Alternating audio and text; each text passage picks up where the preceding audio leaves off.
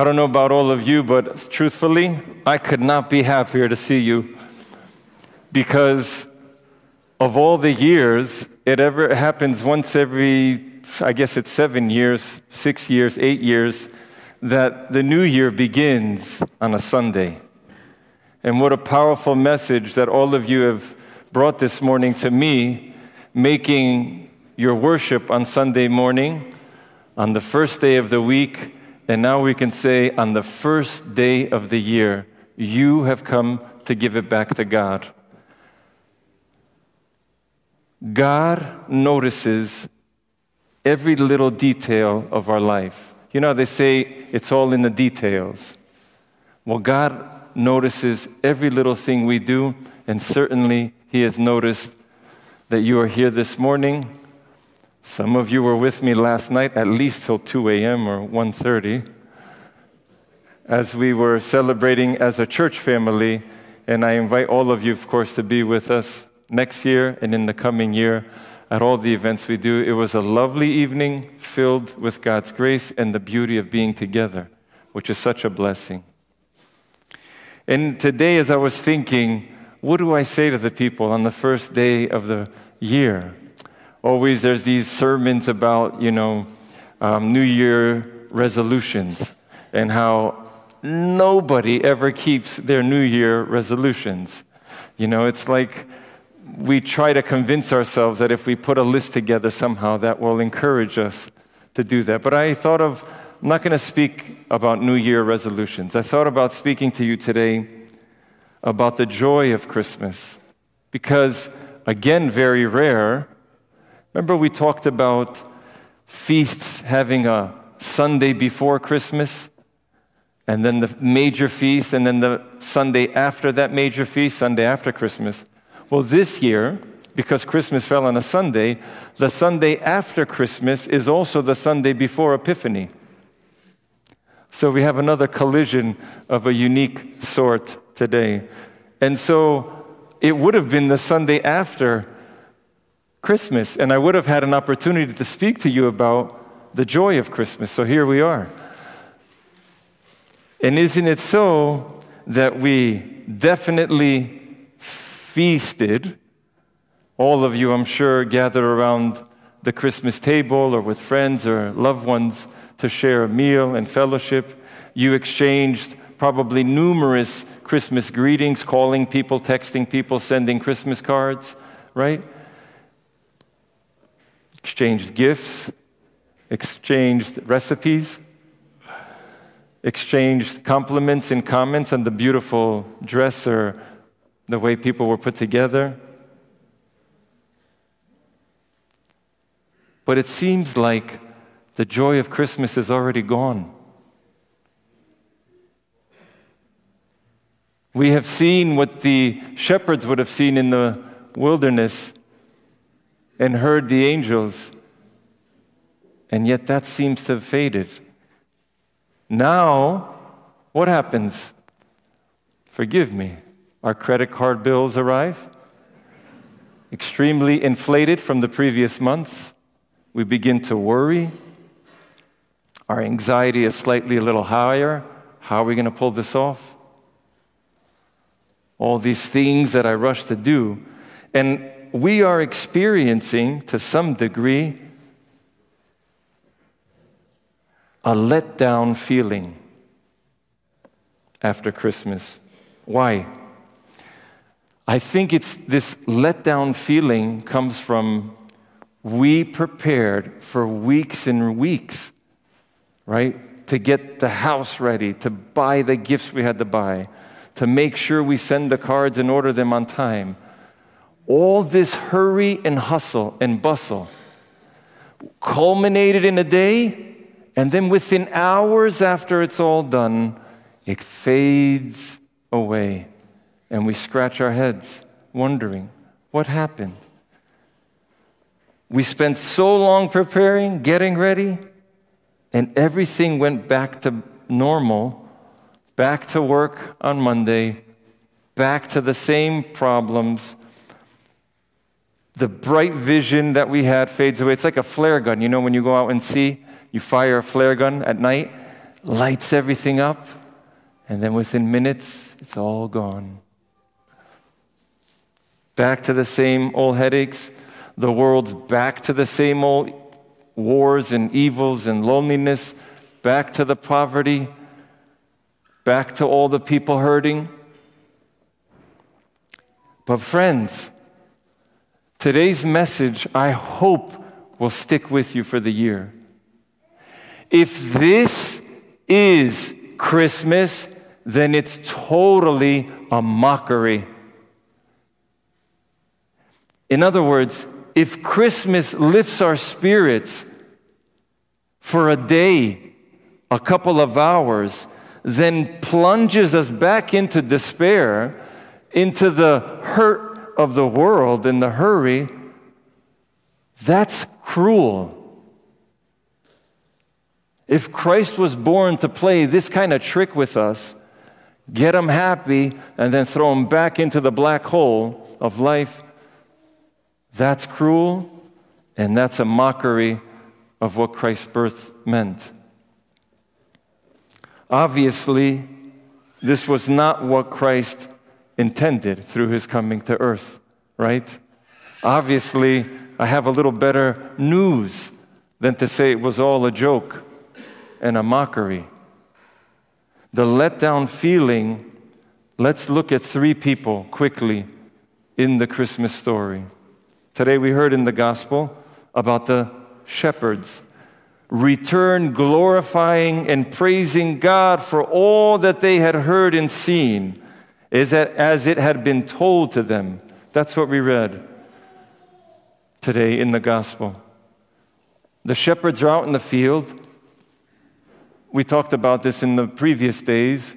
They look up and their ears start resounding with this incredible singing. It says a multitude of angels appear.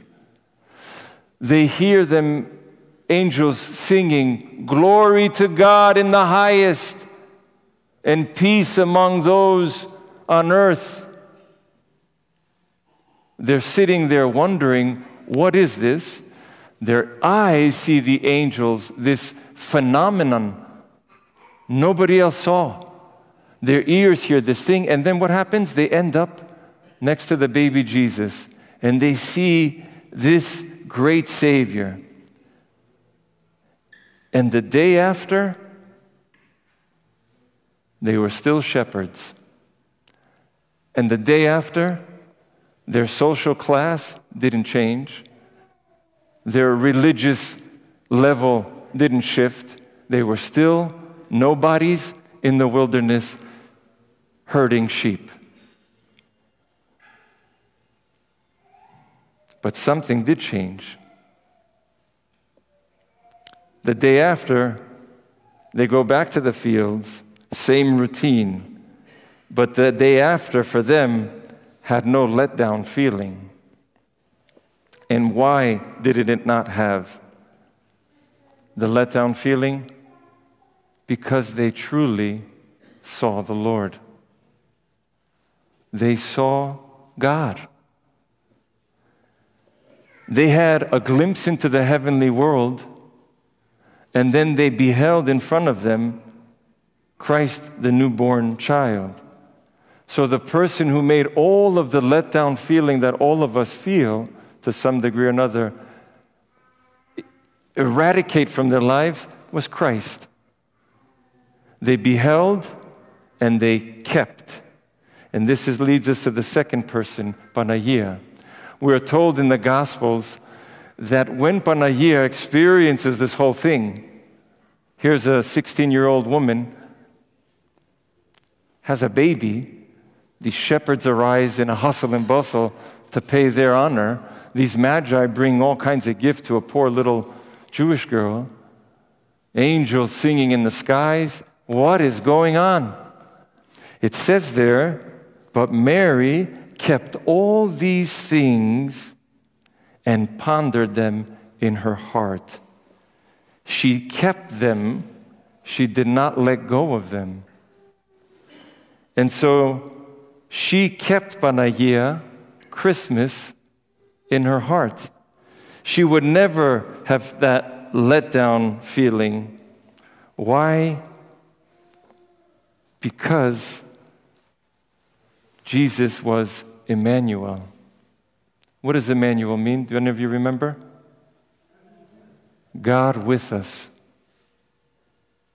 God with us. This single statement, if we were to keep it in our hearts, like Panagia, didn't let it go, but just keep God is with us in our hearts into the new year, we will never feel that letdown feeling of Christmas. We will be assured that God is with us, here to stay for eternity. That's the promise He gives us. I didn't just come to see you on Christmas Day.